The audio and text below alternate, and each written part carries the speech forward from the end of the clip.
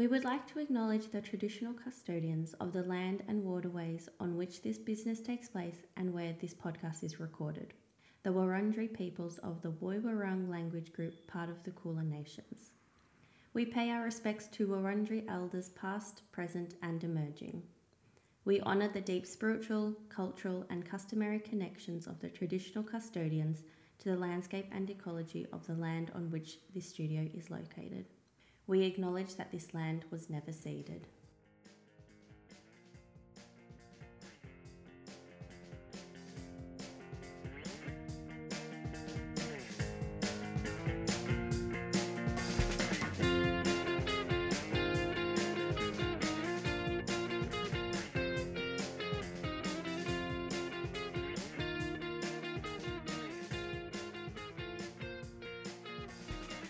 Hello everybody, we are back. I say that every time. I'm just going to stop saying I was just thinking it's funny when they say we are back. I know, no one knows where we've been, so it's just irrelevant. But it's also like if you're putting out an episode, of course you're back. Yeah. Yeah. How are you going, Taylan?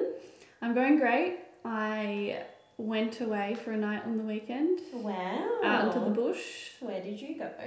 Went to Tanner's Road Bend, which is inland from Anglesey. Very nice. Actually, I haven't even spoken to you about this, so this is all pretty much news to me.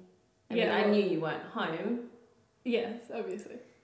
How did Wombat go? Wombat, Taylan's dog. How did she love it? Wombat is my Kelpie Cross Border Collie puppy, who I adopted a couple of months ago, and my boyfriend and I took Wombat out to the bush. She was amazing. She was off leash the whole time. She loved it. She was just fully in her element. She was mildly protective of us and may have barked at some of the other campers. Oh, but she was just keeping an eye on us, making sure we were okay. Yeah. So how was it being at the beach again? Yeah, it was, well, we actually weren't at the beach. It was more kind of like bushy and a little bit like deserty, like a lot of like desert grasses and stuff.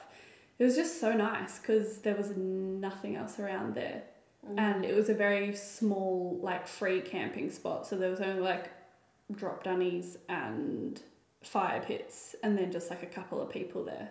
Great. And we ended up moving the car for when we were sleeping, so we weren't near anyone, so it was completely quiet. It was just really nice. Well, if anyone wants to go on a camping trip, what's the name of the place again? Tanner's Road Bend. Hit it up. It's not deluxe by any means, so you got to bring all your gear, including water and stuff, but it's really nice, especially even just for a night. Definitely. Yeah.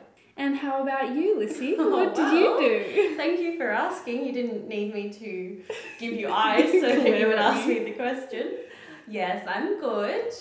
I'm trying to think of what I've done recently. Oh, we saw our family. Yes, we saw our family. We all went down to our grandpa's house in Geelong and hung out there for the day, and our little nibbling was there as well. Nibbling is the non-gender specific term for niece or nephew. And it's such a great name. I know. I don't know why you wouldn't just use it anyway. It's cute. Anyway, that was really nice. It's nice to see the fam. It's been a long time since we've all got together. Yeah, so that was really lovely. Yeah. So I want to talk about recommendations. Recommendations for the week. For life. Oh, actually, yeah. For the week. Because other podcasts do it and it's cool and I listen to them. I will preface now, though, that I'm always like 5 years behind on the balls. So on the ball? 5 years behind on the catch up, whatever you would. Pop culture. No, I know pop culture. I know that Kendall Jenner wore a spicy dress to her friend's wedding and it was controversial. I'm talking about like TV shows and stuff like. Oh yeah. I haven't seen Tiger King. Or. I feel like with music sometimes, like 5 years later, you're like, this is great. Have you heard this? Yeah, I'm still listening to Nickelback. She's not lying. No, I don't listen to them, but like, I low-key think that their best song is still pretty good. And I like watching the video clip. Anyway, so my recommendations For this week, we just watched all of the Lord of the Rings movies again. Yes. I highly recommend it. And when you watch it, listen to the dialogue because it'll make the movies make a lot more sense. I only just caught on to that recently and it made a world of difference. I was like, whoa, Gondor, I see you. Mordor, I see you. And it was so funny though how much it like infiltrated my mind. Like, we drove up to our dad's property at King Lake recently. And as we like got to the top of the hill, I could see across to Melbourne, like the city landscape, and I was like, Sarah. I can't not like make it relevant to my life. Also, so you shouldn't watch things that aren't good because it just infiltrates your life, you know? Oh, you're saying like avoid watching like horror or like what's it called? Scary. Scary. Yeah, well, actually, I watched Haunting of Hill House a few weeks ago because my housemate was really pressuring me to do it. And I ended up watching it, and I had nightmares for like at least 2 weeks after. When I would get up to to go to the toilet in the middle of the night, I was like actively thinking in my head, "You can't see the bent neck lady. You can't see the bent neck lady. Don't look at that. Turn all the lights on." And in my head, I would just have to think like bread, milk, butter, or just something to distract my little brain from thinking about the gruesome, scary scenes that I'd watched in this show. And that's why I don't tend to watch scary shows and horrors and thrillers and everything. Yes, I did not join Lissy and our housemate in the Haunting of Hill House Ventures. I saw the first episode and I was like, I can tell that this is very good quality. The storyline is incredible. Like the attention to detail that they put into this is amazing. But I was like, why would I do that to myself? I don't want those feelings. I'm actually glad I watched it because it was a very good show.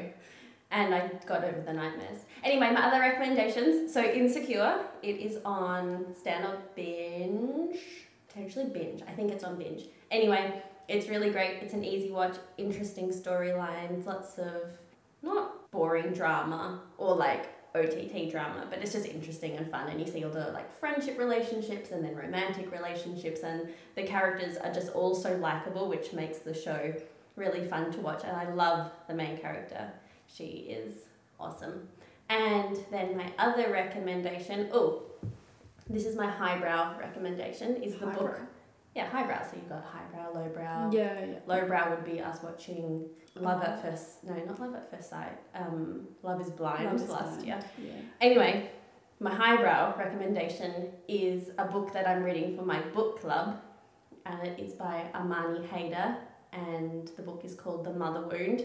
And I'm nearly finished. I'm gonna maybe I'll go into a bit more detail of it next week when I've completely finished it. But it is so incredible. Amani is such a good writer. She's talking about her life and these awful events that have happened through it and her experiences, and it's just, I can't put it down. Like, it's really hard to read certain bits, but it's just so well done and so interesting, and I'm just in awe of her and have become a real fangirl. Like, every day I'm like going back on her Instagram, and I followed her for ages, but now that I've read the book, everything means so much more.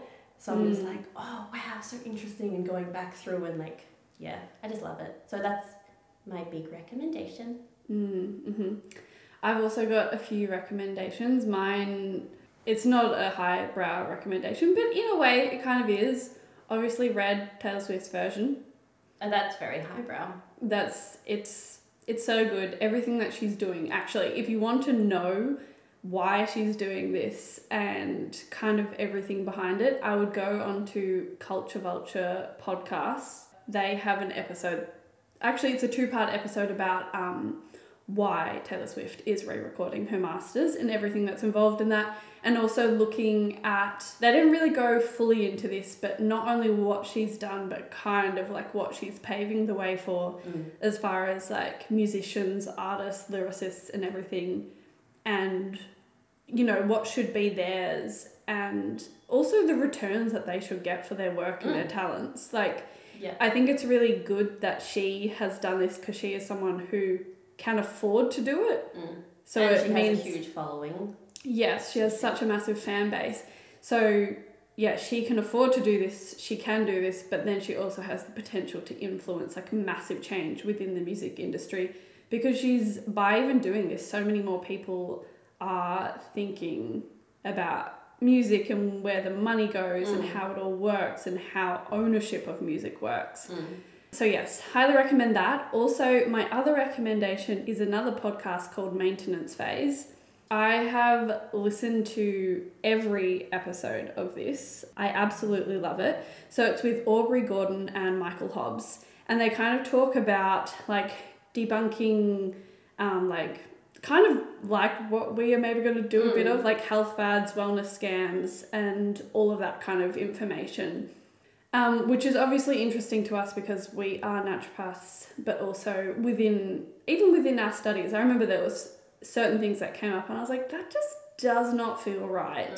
That doesn't even feel like it should be part of like, you know, complementary and alternative health. But like, definitely, as many of us would be aware, the word wellness gets thrown around a lot, and the levels of study, qualifications, everything varies massively from like a weekend course. Yes, it's very hazy. A 5-year Bachelor of Health Science or honours or PhDs, everything like it. There's so much within it. But the episode in particular that I just listened to is called Is Being Fat Bad for You? And honestly, I feel like obviously as like a health practitioner, it was so good as far as kind of highlighting some of the things that I had already questioned within our studies. Say, for example, measurements like the BMI and all that, and being like, how does that actually relate to someone's health? Or does it even relate to someone's longevity? Like, it didn't seem, I don't know.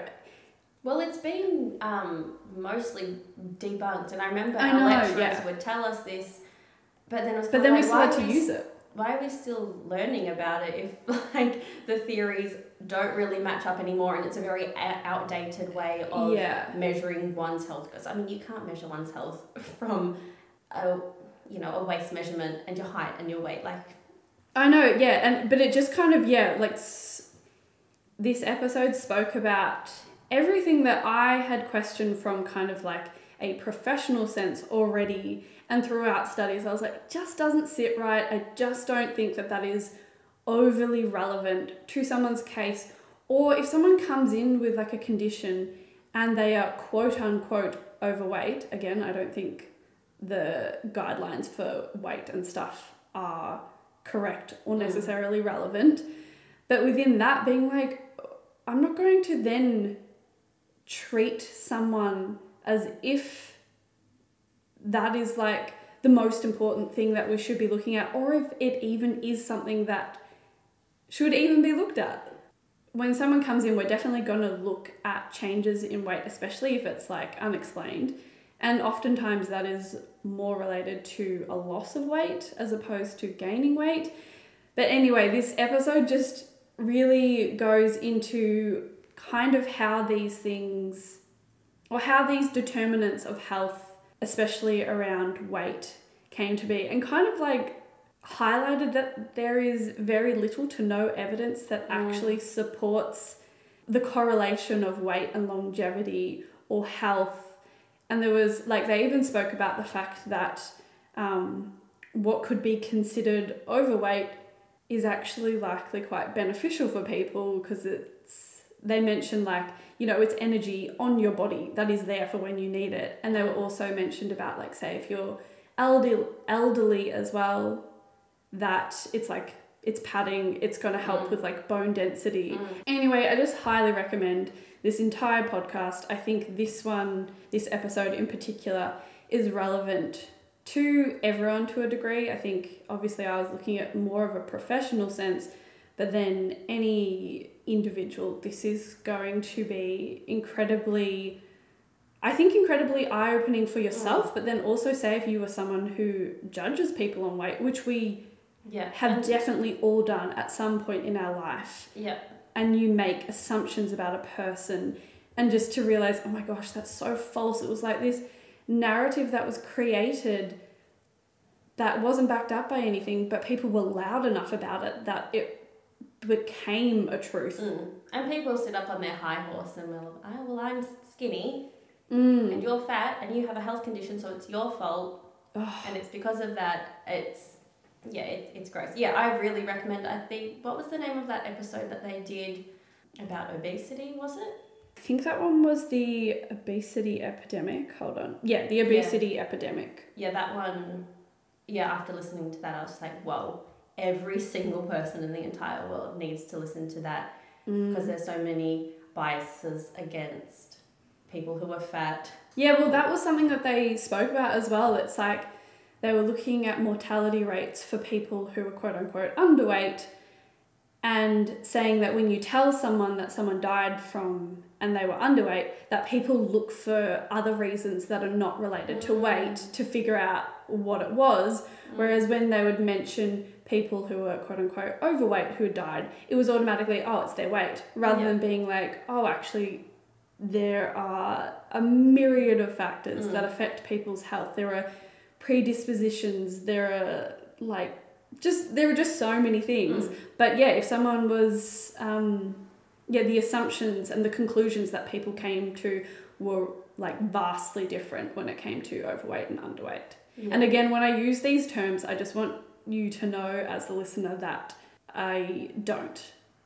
I'm using them in air quotes basically because, again, weight is so subjective. Yeah. The number on the scale means many different things for many different people. Yeah, 100%. 100%. So yeah, that is a... Well, that's a great recommendation, Taylan. Thank you for sharing that with us. You're welcome. I'm very passionate about this. Yeah, well, yeah. And I mean, that's why people love Maintenance Space so much. Anyone who's listened to them, I feel like once you listen to a few episodes, you will get hooked. It's just so well done. The people who host it are incredible and brilliant and funny and so likable. Well, fabulous. So today we're going to be talking about post-lockdown exhaustion and the effects of the long-term stress that we've all been under over the last 2 years and how that is translating to our current life and affecting us today. Yeah, exactly. So let's firstly talk about some of the physical manifestations of stress and things that you might not always be able to relate to. Oh, it's because I'm really stressed, but the things that are happening physically. So things like anxiety, you might have increased gut issues, shortness of breath, inflammatory conditions, slow healing process, things like that kind of point us to, that the stress is elevating all of those things or contributing to that or causing that. And also things like, palpitations, or even if you're noticing that your ability to cope with stress or to not become overwhelmed has changed. And you're wondering why, okay, once upon a time, maybe I had this many tasks to complete in a week, but now I'm getting halfway through and I'm becoming incredibly overwhelmed by it and am not able to continue functioning in the way that I once was, say, even 2 years ago. And I think, we just need to remember what we've all been through and not be too judgmental on yourself or beat yourself up because, say we've been in this crazy state of stress, even if it wasn't at the forefront of our mind, it's still sitting in our body somewhere for 2 years. We're not going to snap out of that as soon as lockdown ends and we can start life again. We need a few months to heal and to build up those stores again and just to deal with the emotional trauma and stresses that we've just dealt with. And it's because we're so adaptive that I think we kind of forget that and we don't give ourselves then the space to be like, whoa, that was really wild and I need to sit with this and I need to kind of work through this. Yeah, and even thinking about, say when you're in a stressful situation or weeks or months in your life, in that period, you are doing your everyday thing to try and get through it. I think it's very difficult to ever process something whilst you are still in it. 100%. And we are only just getting out of this very, very long-term and extended, highly stressed situation and experience.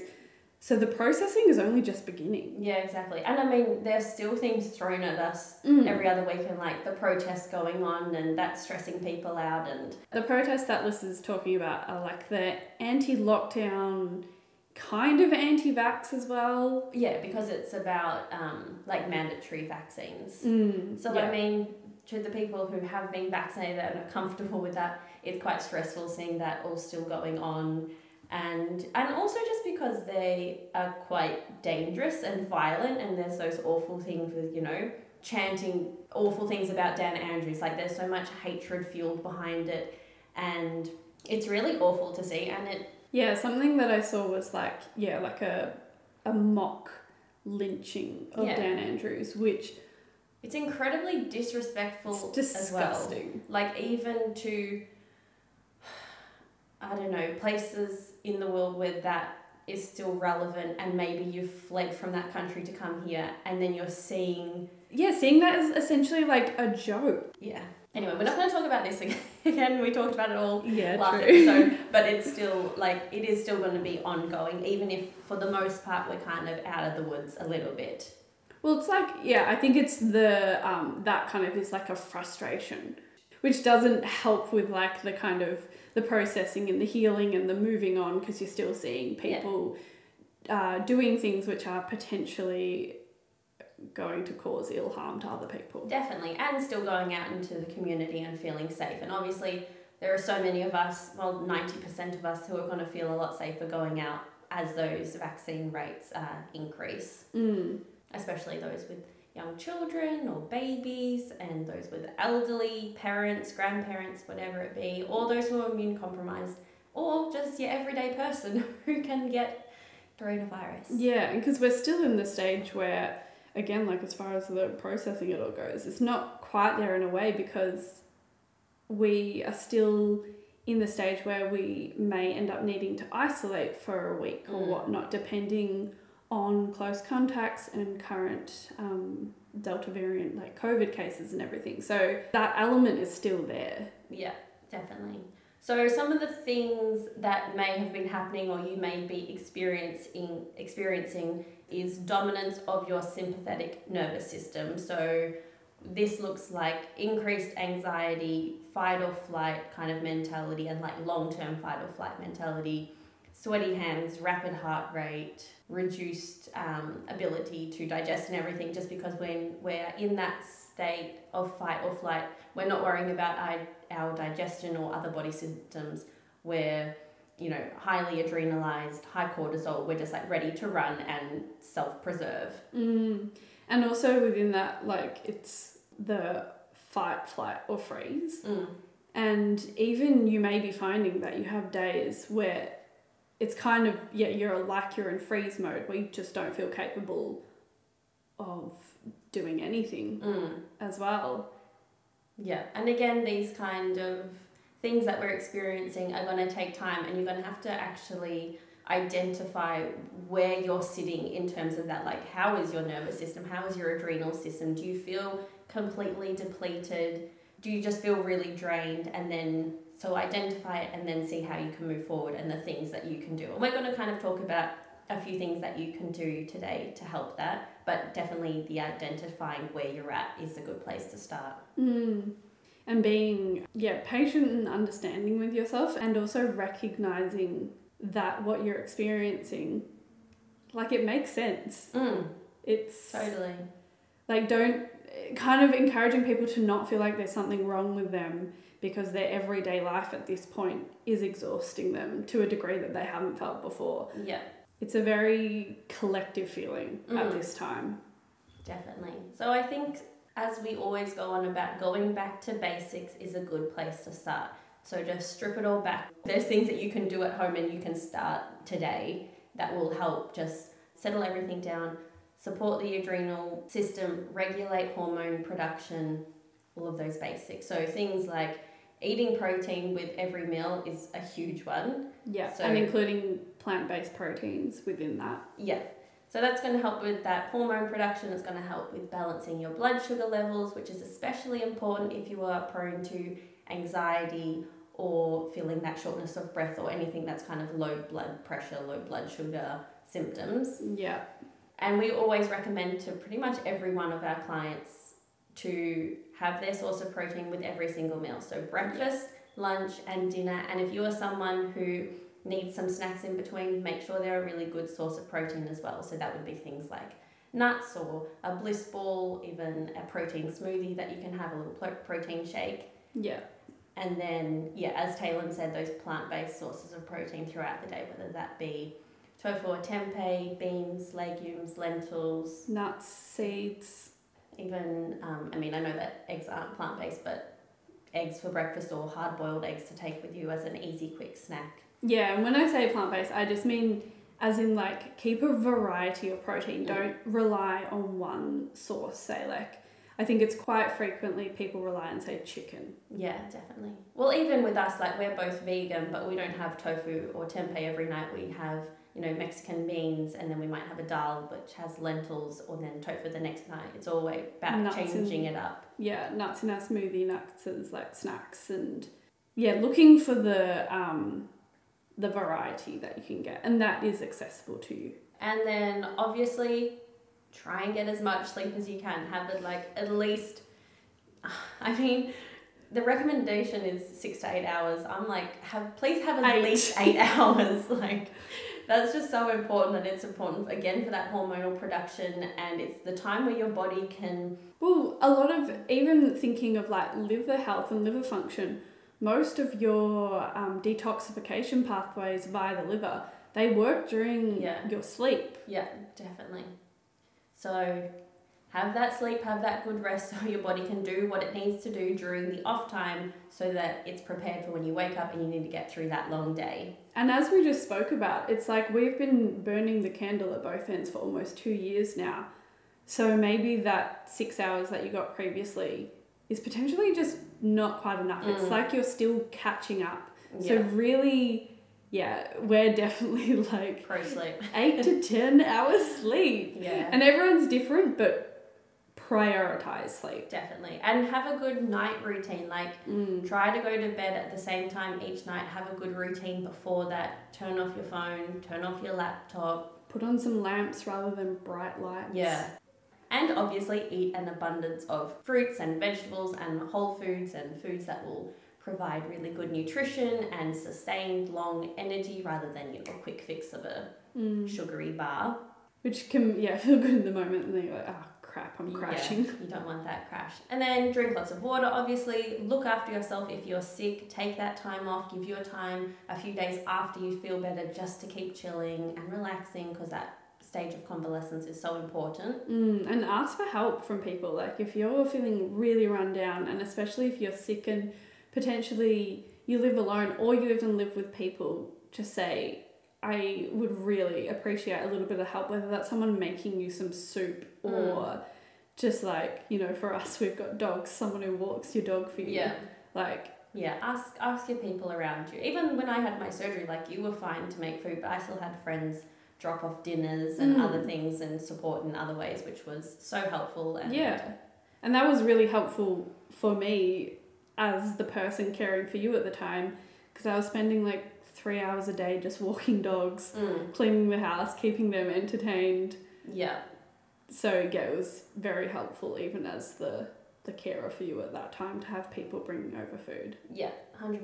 So those are some basic ways just to get back into a good, healthy rhythm. And then from there, obviously, book in to see your GP if you want to get a referral to a psychologist, book in to see your naturopath, talk to friends, but obviously don't rely on friends as your psychologist, because they've also been through 2 years and they might not be in the headspace to be able to hear all of your stresses, because we've all got our own things going on, so it can be difficult to hold space for everyone when you just don't have the capacity at that time. Or it kind of is the thing of your friend can listen, but maybe beyond that, that's when you kind of seek that additional support. Yeah, 100%. And another big thing would be to take time for yourself.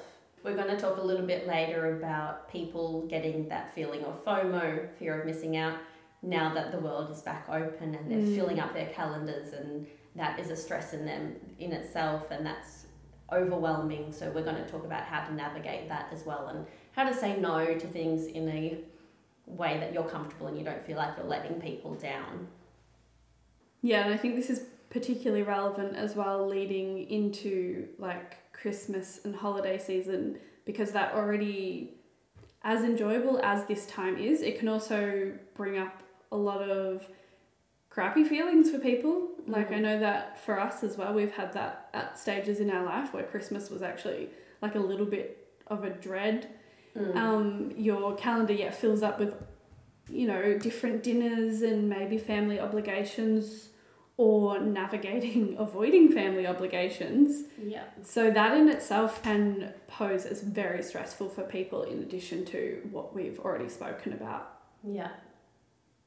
Definitely.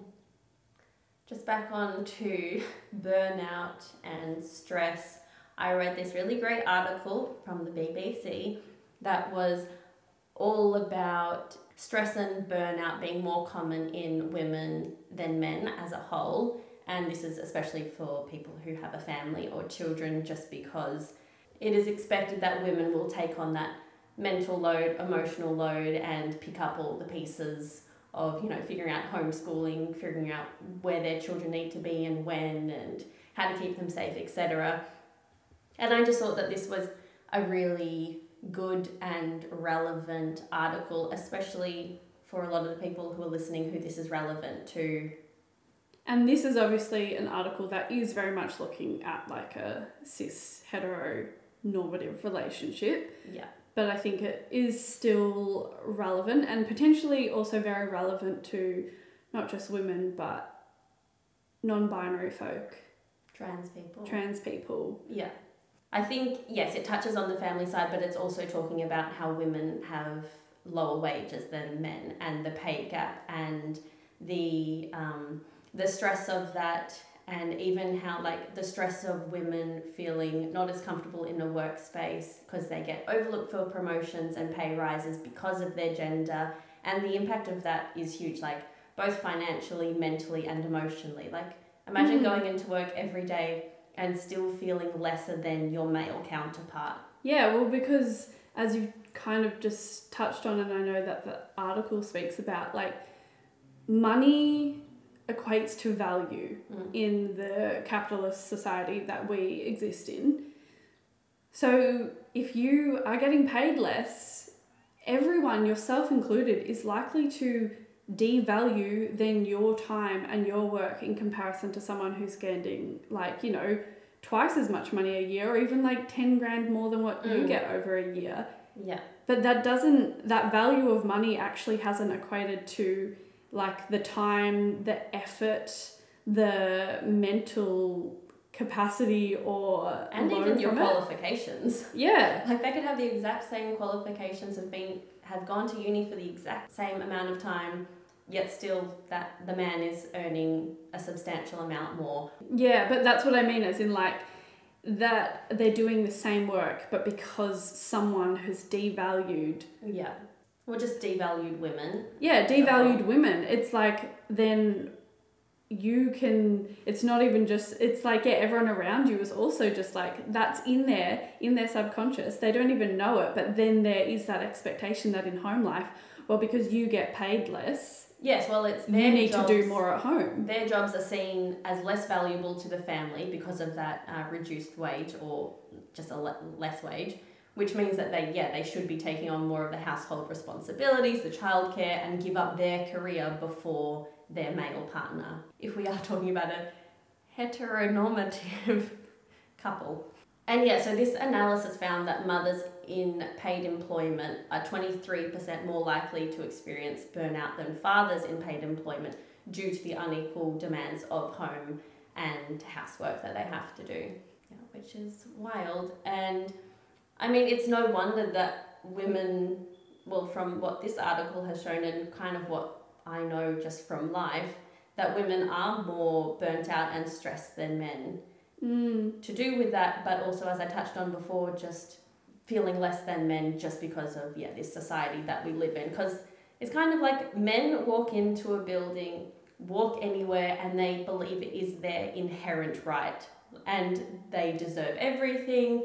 and that they deserve to be here because they're just incredible and the world has told them that put them up on this pedestal. Which it's funny because it's like, yes, you do deserve to be here. And that is true, and that is a feeling that we should all hold. But the thing is, it's not a feeling that we all hold because many other people, you know, as we mentioned, women, non-binary folk, trans people don't feel that they can take that space. Yes, exactly. Yeah, and they don't want to take up space, and they don't want to seem like they are overstepping anyone. They don't want to seem too loud. They don't want to... I think it's because it can feel kind of dangerous. Like, I think it's like a self-preservation thing. It's not that they don't want to, but you feel like you are potentially putting yourself in danger if you do take up space. And that danger could just be like, it could be someone just making a comment. It could even just be someone looking at you in a funny way, but they're looking at you in a way that makes you not feel welcome. Well, I think that society views it very different. Or say if you're in this big job and a CEO, fancy whatever, that if there's a woman who's really outspoken and stands up for herself, it's kind of like, whoa, who do you think you are? Settle down, you emotional woman. Yeah, and it's like you're loud and angry. You might be worried about keeping quiet to keep the peace and keep your job, whereas you have a man who's very outspoken, very loud, and it's like, whoa, he's a real go-getter. We want him on the team. He gets shit done, and he asks for what he wants, and we value that. But no, you have to be a man, a cis, usually white man, for us to accept that and celebrate that. I feel like I've always been someone who's quite outspoken and will add my 2 cents into a situation, especially if I think that there is something wrong. And the amount I've been looked at like, ugh, Taylan again, being loud or emotional or like taking it too seriously. And do you think that has come from both women with that internalized misogyny, or have you seen that more come from men that you've in these experiences? I feel like it has more come from men, as in like rolling their eyes at me like, oh, you're taking it too seriously again, after they've said some like super misogynistic or racist or just like transphobic thing. And I know that I get quite I can get quite fired up. Yes, you can. But then I'm like, but why shouldn't I? When you get fired up, you're told that, oh wow, they've got a great opinion, like they know you know, they're trying to start a conversation, all that kind of stuff. And I feel like it's more, say, my experience, it hasn't been women, it doesn't seem like they think I'm taking up space, but it's like they look a little bit uncomfortable and maybe don't feel comfortable to even back me up because potentially they're going to receive some type of, you know, verbal abuse from the men in the room or something. Yeah, so it's completely understandable when women are quiet. Yeah. And yeah, I also want to preface, like, not just like making it very like men and women, but also this is, very relevant to non-binary trans folk. Yeah. Yes, I suppose a lot of it has just come from this particular article. This article was just speaking about men and women in particular, but of course when we're speaking about it, we are very aware that it is more than just men and women. It's men, women, non-binary people, trans people, everybody. Yeah. We've gone a little, not off topic. When is discussion around gender never a topic? Off topic. It's very relevant. It's not off topic. It's not off topic. So that's interesting. It was interesting reading this article, especially when it was talking about families and parents and, you know, one day I might be a mother, yada, yada, yada. Anyway, it was just making me so glad that I'm not in a relationship at the moment, or I haven't been in a relationship for the last 10 years when my views on all of this hadn't really fully formed yet. Because whatever relationship I go into, there's going to be a whole, you're going to be so much more aware of these things and ask these questions of your partner, and you're also not going to take any shit or these biases or responsibilities that I should take on just because I'm a woman. Yeah, well, I feel like it's just even so important of like, just as we are continually learning, you can't expect everyone to have thought about every single topic that you've touched on. But learning this and becoming aware of this means that, say, if you are going to be in a heterosexual relationship, that with your partner, you can be like, hey, these are issues that are very prevalent in society. What do you think about it? How do you view parenting? How do you view like evening the care and duties and everything? And maybe at first they're like, I haven't spoken about this, but you've brought it into the relationship and into the conversation, which enables it to evolve. And it's probably, if you were going to become parents together, incredibly important to touch on before that happens.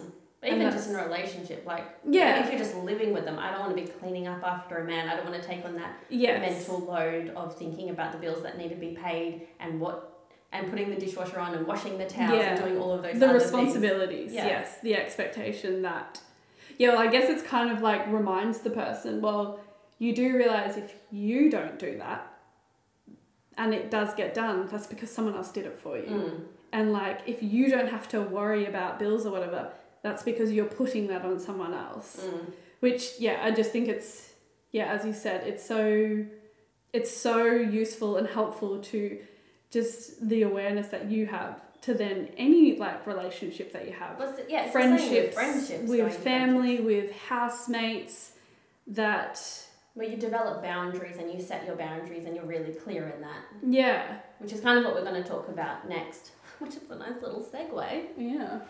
So, segue, talking about FOMO. So we put up a little question box on our Instagram, putting out the feelers of what people wanted us to talk about, and someone answered saying that they've been getting a lot of FOMO and feel like they should be doing something every night, a social activity every night, because we have the capacity to, and because we're young, or you're young and you just feel like you're not doing the right thing if you're not engaging in that like crazy social it's like you feel like you're not doing young the way you should be doing it. I think that a good way to get around this and kind of move on from that FOMO type mentality and putting all that pressure on yourself is to create boundaries for yourself. And that might be that you organize your week in advance and you set a limit on when you can see friends and for how long. So you might have a lot of work on, so you're saying, I can't see people through the week, like Monday to Friday, because I have heaps of work. On the weekend, I want at least one day to chill, so there might be 2 nights of the week that you can do something socially, or you can do something in the morning, whatever it may be. You could even ask your friends to see them during the day, or do something a little less low-key that's not going to throw out your day. If you've had a really late one, so you might do a brunch, or you might go for a walk, or go op shopping, something that's just a little bit more low-key and doesn't require as much energy. And you can prioritizing seeing a friend, but maybe being like, I only have an hour today. Is that okay with you? And you still get a great catch up, but it's not this like long drawn out thing, which means then you have to put other things off, or say, as you said, doing things during the day to make sure you're able to prioritize sleep, especially if you have a lot on, whether that's work or assignments or you're preparing for something. Yeah. So just set those boundaries and make sure that you're communicating with everyone, because it will make your life a lot easier. And it can take a bit of practicing and getting used to speaking in that way and being quite clear with everything. But I think once you get the hang of it and once your friends then expect that of you, it becomes a lot easier to navigate. Yeah, and to like every single person is going to be different with what is achievable for them. Someone may find that for going out 4 nights a week really like fills up their cup, and then another person that is going to leave them incredibly drained. So just know what your kind of capabilities are and what makes you feel, you know, like when you're socializing, you want to feel kind of rejuvenated and just like excited and like obviously still have your sleep, but like, you know, that kind of feeling where you feel like lifted up by the people that you're around.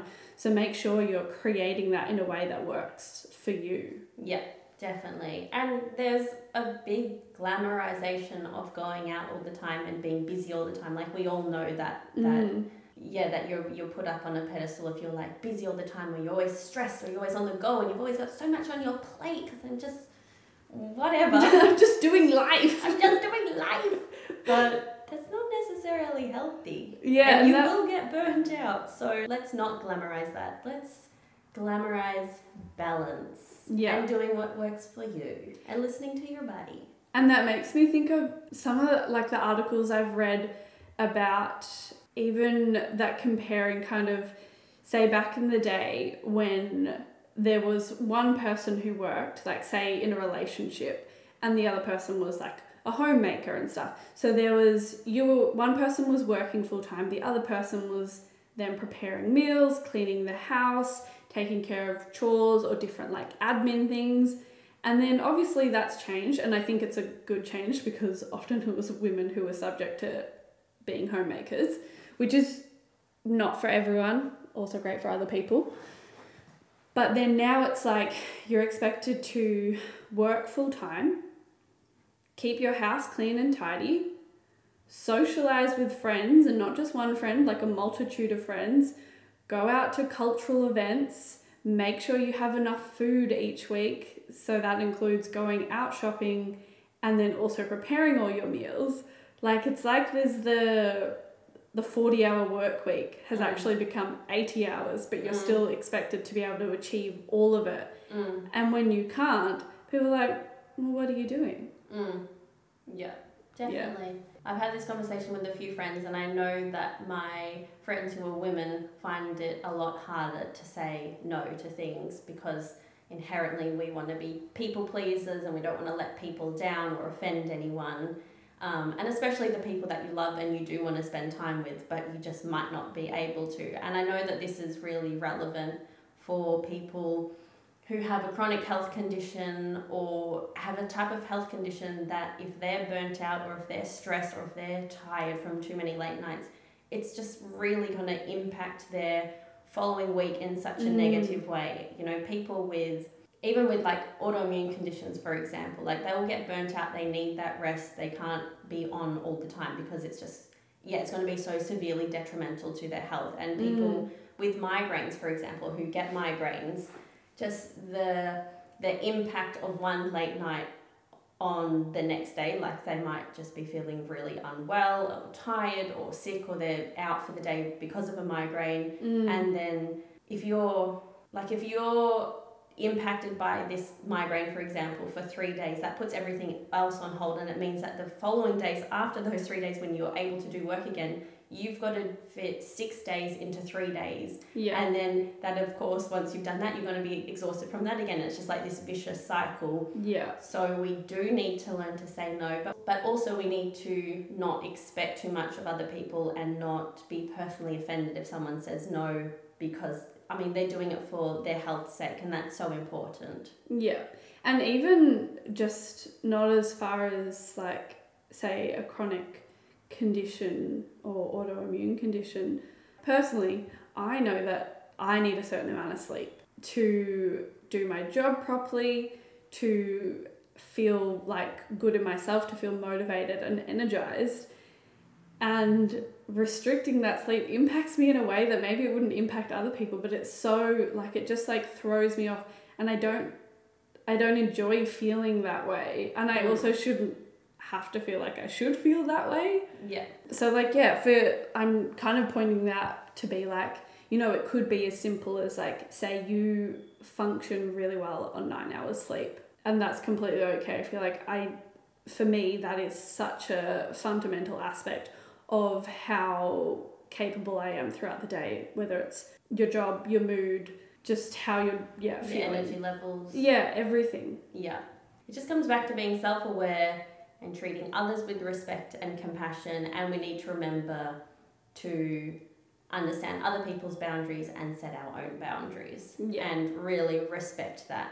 And it kind of makes me think of this analogy, which I've actually told you before. Oh, yes? Yes, which came up in a conversation with my partner about introverts and extroverts, or whether you're like an introverted extrovert, vice versa, and stuff like that. And it used this analogy of kind of like at the start of each day, you've got like these little tokens, and maybe you've got 5 tokens.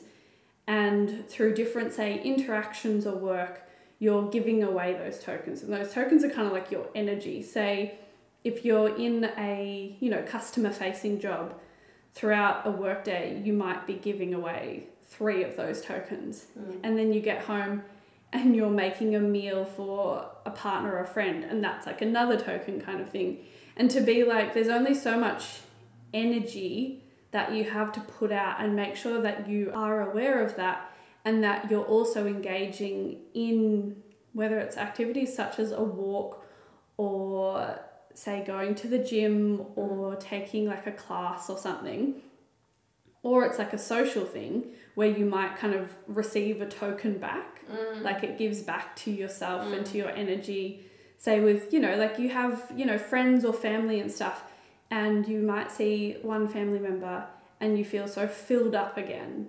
Yeah. And then you might see another family member that you love just as much, or a friend, but maybe you have to give a little more in that interaction kind of thing. So being aware of that, and like thinking about that, you kind of like start each day with these little tokens, and say if you are giving away all your tokens for 3 days in a row, maybe you're over giving. Hold on to those tokens. Yeah, or like know how many you have to give and how many you need to receive. That would be such a fun thing to do, because I love planning my week and setting a little to-do list. If I like wrote down my tokens and then I like cross them off, like done, no more tokens. Yeah, exactly. And gather them up, count them at the end of the week. And I think it also kind Make of sure you're highlights positive tokens, not negative tokens by Sunday evening. Yeah, exactly. And kind of brings that thing of there can be the accumulation of giving too much, which can wipe you out for a week. Yeah. So like being aware of that. Yeah, totally. It's a great point. Yeah. I love thinking about that. Everyone, start counting your tokens. Yeah. Make sure you have lots of them. And engaging in things that like give back to yourself. And sometimes like giving back to yourself is giving to someone else, but you got to find the balance within it. Yes. Yeah. Take time for yourself as well. Yeah. Do things for yourself. Fill your cup. Fill your cup. Fill your love cup. That's what I said to Jules. To Jules? Yeah. Really, Jules? That's lovely. And something else that we wanted to touch on was someone was asking about dizziness due to anxiety, and that can definitely occur, and I'm sorry that that's happening for you, and I hope that you're seeking support for that. I did just want to touch on that. It's kind of what I spoke about last week, how I had symptoms that I was relating to a condition that wasn't actually... It fit it, but it wasn't correct. Yeah, it fit it, but it wasn't correct. And that's what I'm just kind of thinking with this dizziness due to anxiety, which can definitely occur, but I also would advise you to think of other reasons why you may be dizzy, and not just write it off as an anxiety thing. So as a naturopath, I'm looking at that and I'm thinking, are you, one, getting enough protein? We spoke about protein before and how important that is for your blood sugar levels and for your blood pressure, and just to keep you really energized and full and sustained. And I am also thinking iron. Just if you are a menstruating person and you're getting dizzy, I would really encourage you to go get your iron levels checked, just to make sure there isn't a deficiency or an anemia, because then that would also need to be addressed. Yeah.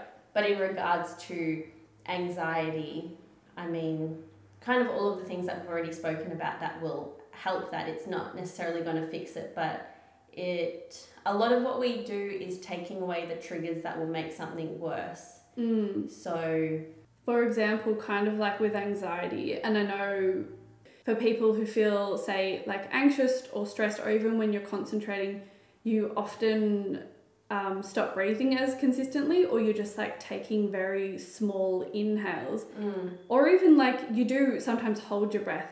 So take a moment if you're starting to feel dizzy. It's just one very small thing, but take note of your breathing patterns and if it's changed, and if you're like holding on to your breath, which often you will notice if you're kind of like your shoulders are tensed as well.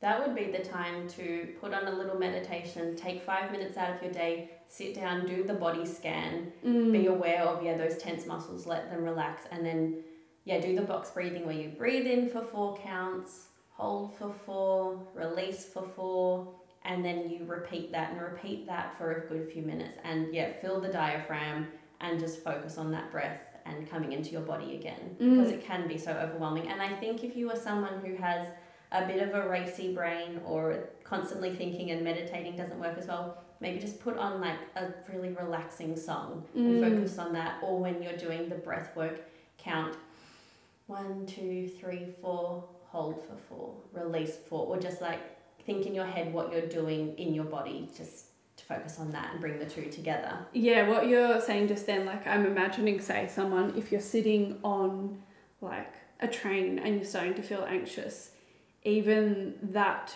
breath and the counting involved within it can be so beneficial simply because you're shifting your focus at that time. And I know that is not always going to work for people, but I think it's a good thing to practice and it's like a very accessible tool at all times. So you can do it at any time, and even if it's like a minute of doing that may be enough to even allow you to like get into a different space or move. Shift that energy. Yeah, but I mean even also like physically as well. Like if you can do that for 5 minutes and then say you're on a train and you're feeling claustrophobic, focus on that for 5 minutes, and then you can get off at your stop, and that may even be enough of a tool to help you through that moment. Definitely. So deep breathing exercises you can do anytime, anywhere, and it only takes a few minutes. So even if at your work, you can just be like, I need to pop out the back for a few minutes. My other recommendation, make yourself a really good trail mix at home, and always have a little Ziploc bag or a container of it with you for times like this, and just get some protein in, have a few nuts or a little bit of dried fruit or even a piece of dark chocolate just to get that blood sugar back up. It's just like, it's a nice little safety net. Yeah. Even if I'm driving around in my car, like I need to keep snacks in my car, because there's nothing like driving and you've still got an hour to go and your blood sugar level is dropping and you're feeling a little faint or like funny in the head.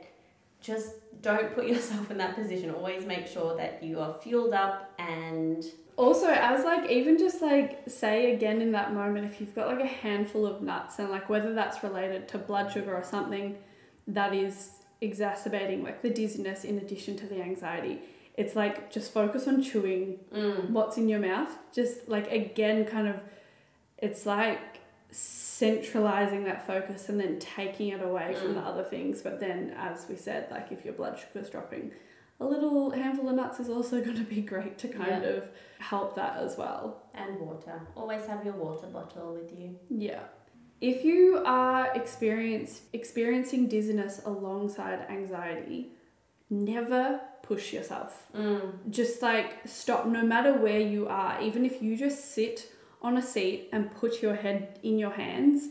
Yeah, in between your knees. This is like a time, don't push through it. Definitely. And back to setting those boundaries. If you had plans to catch up with friends in a few hours, you just message them and say, hey, I'm not feeling great. I really need to just rest and take some time to myself because, I'm feeling a little out of my body. I'm not feeling great and I just need the night to recuperate so that tomorrow is a good day for me. Yes. Yeah, and even just like taking that stress away from even being like, oh, I feel like this now, but then later I'm going to have to do this thing, so I'm going to have to make sure I'm okay. And even just like removing that thing, you may feel so much better, and that makes it worth it. Yeah, definitely. So those are a few little things that you can do and look out for. Obviously, there are many other things, but it's a nice little starting point. And takeaway from today, watch Lord of the Rings. Listen to your body. I was going to say listen to Red, Taylor Swift's version. Listen to your body whilst listening to Red, Taylor Swift's version. Swift. And get on maintenance phase. Set boundaries for yourself. Go back to basics. Do all those groundwork and just, the foundations of health. Make sure you're engaging in that every single day. Be respectful of your friends. Be respectful of yourself. Make sure you got enough tokens. Take time to rest. And live, laugh, love. Gross.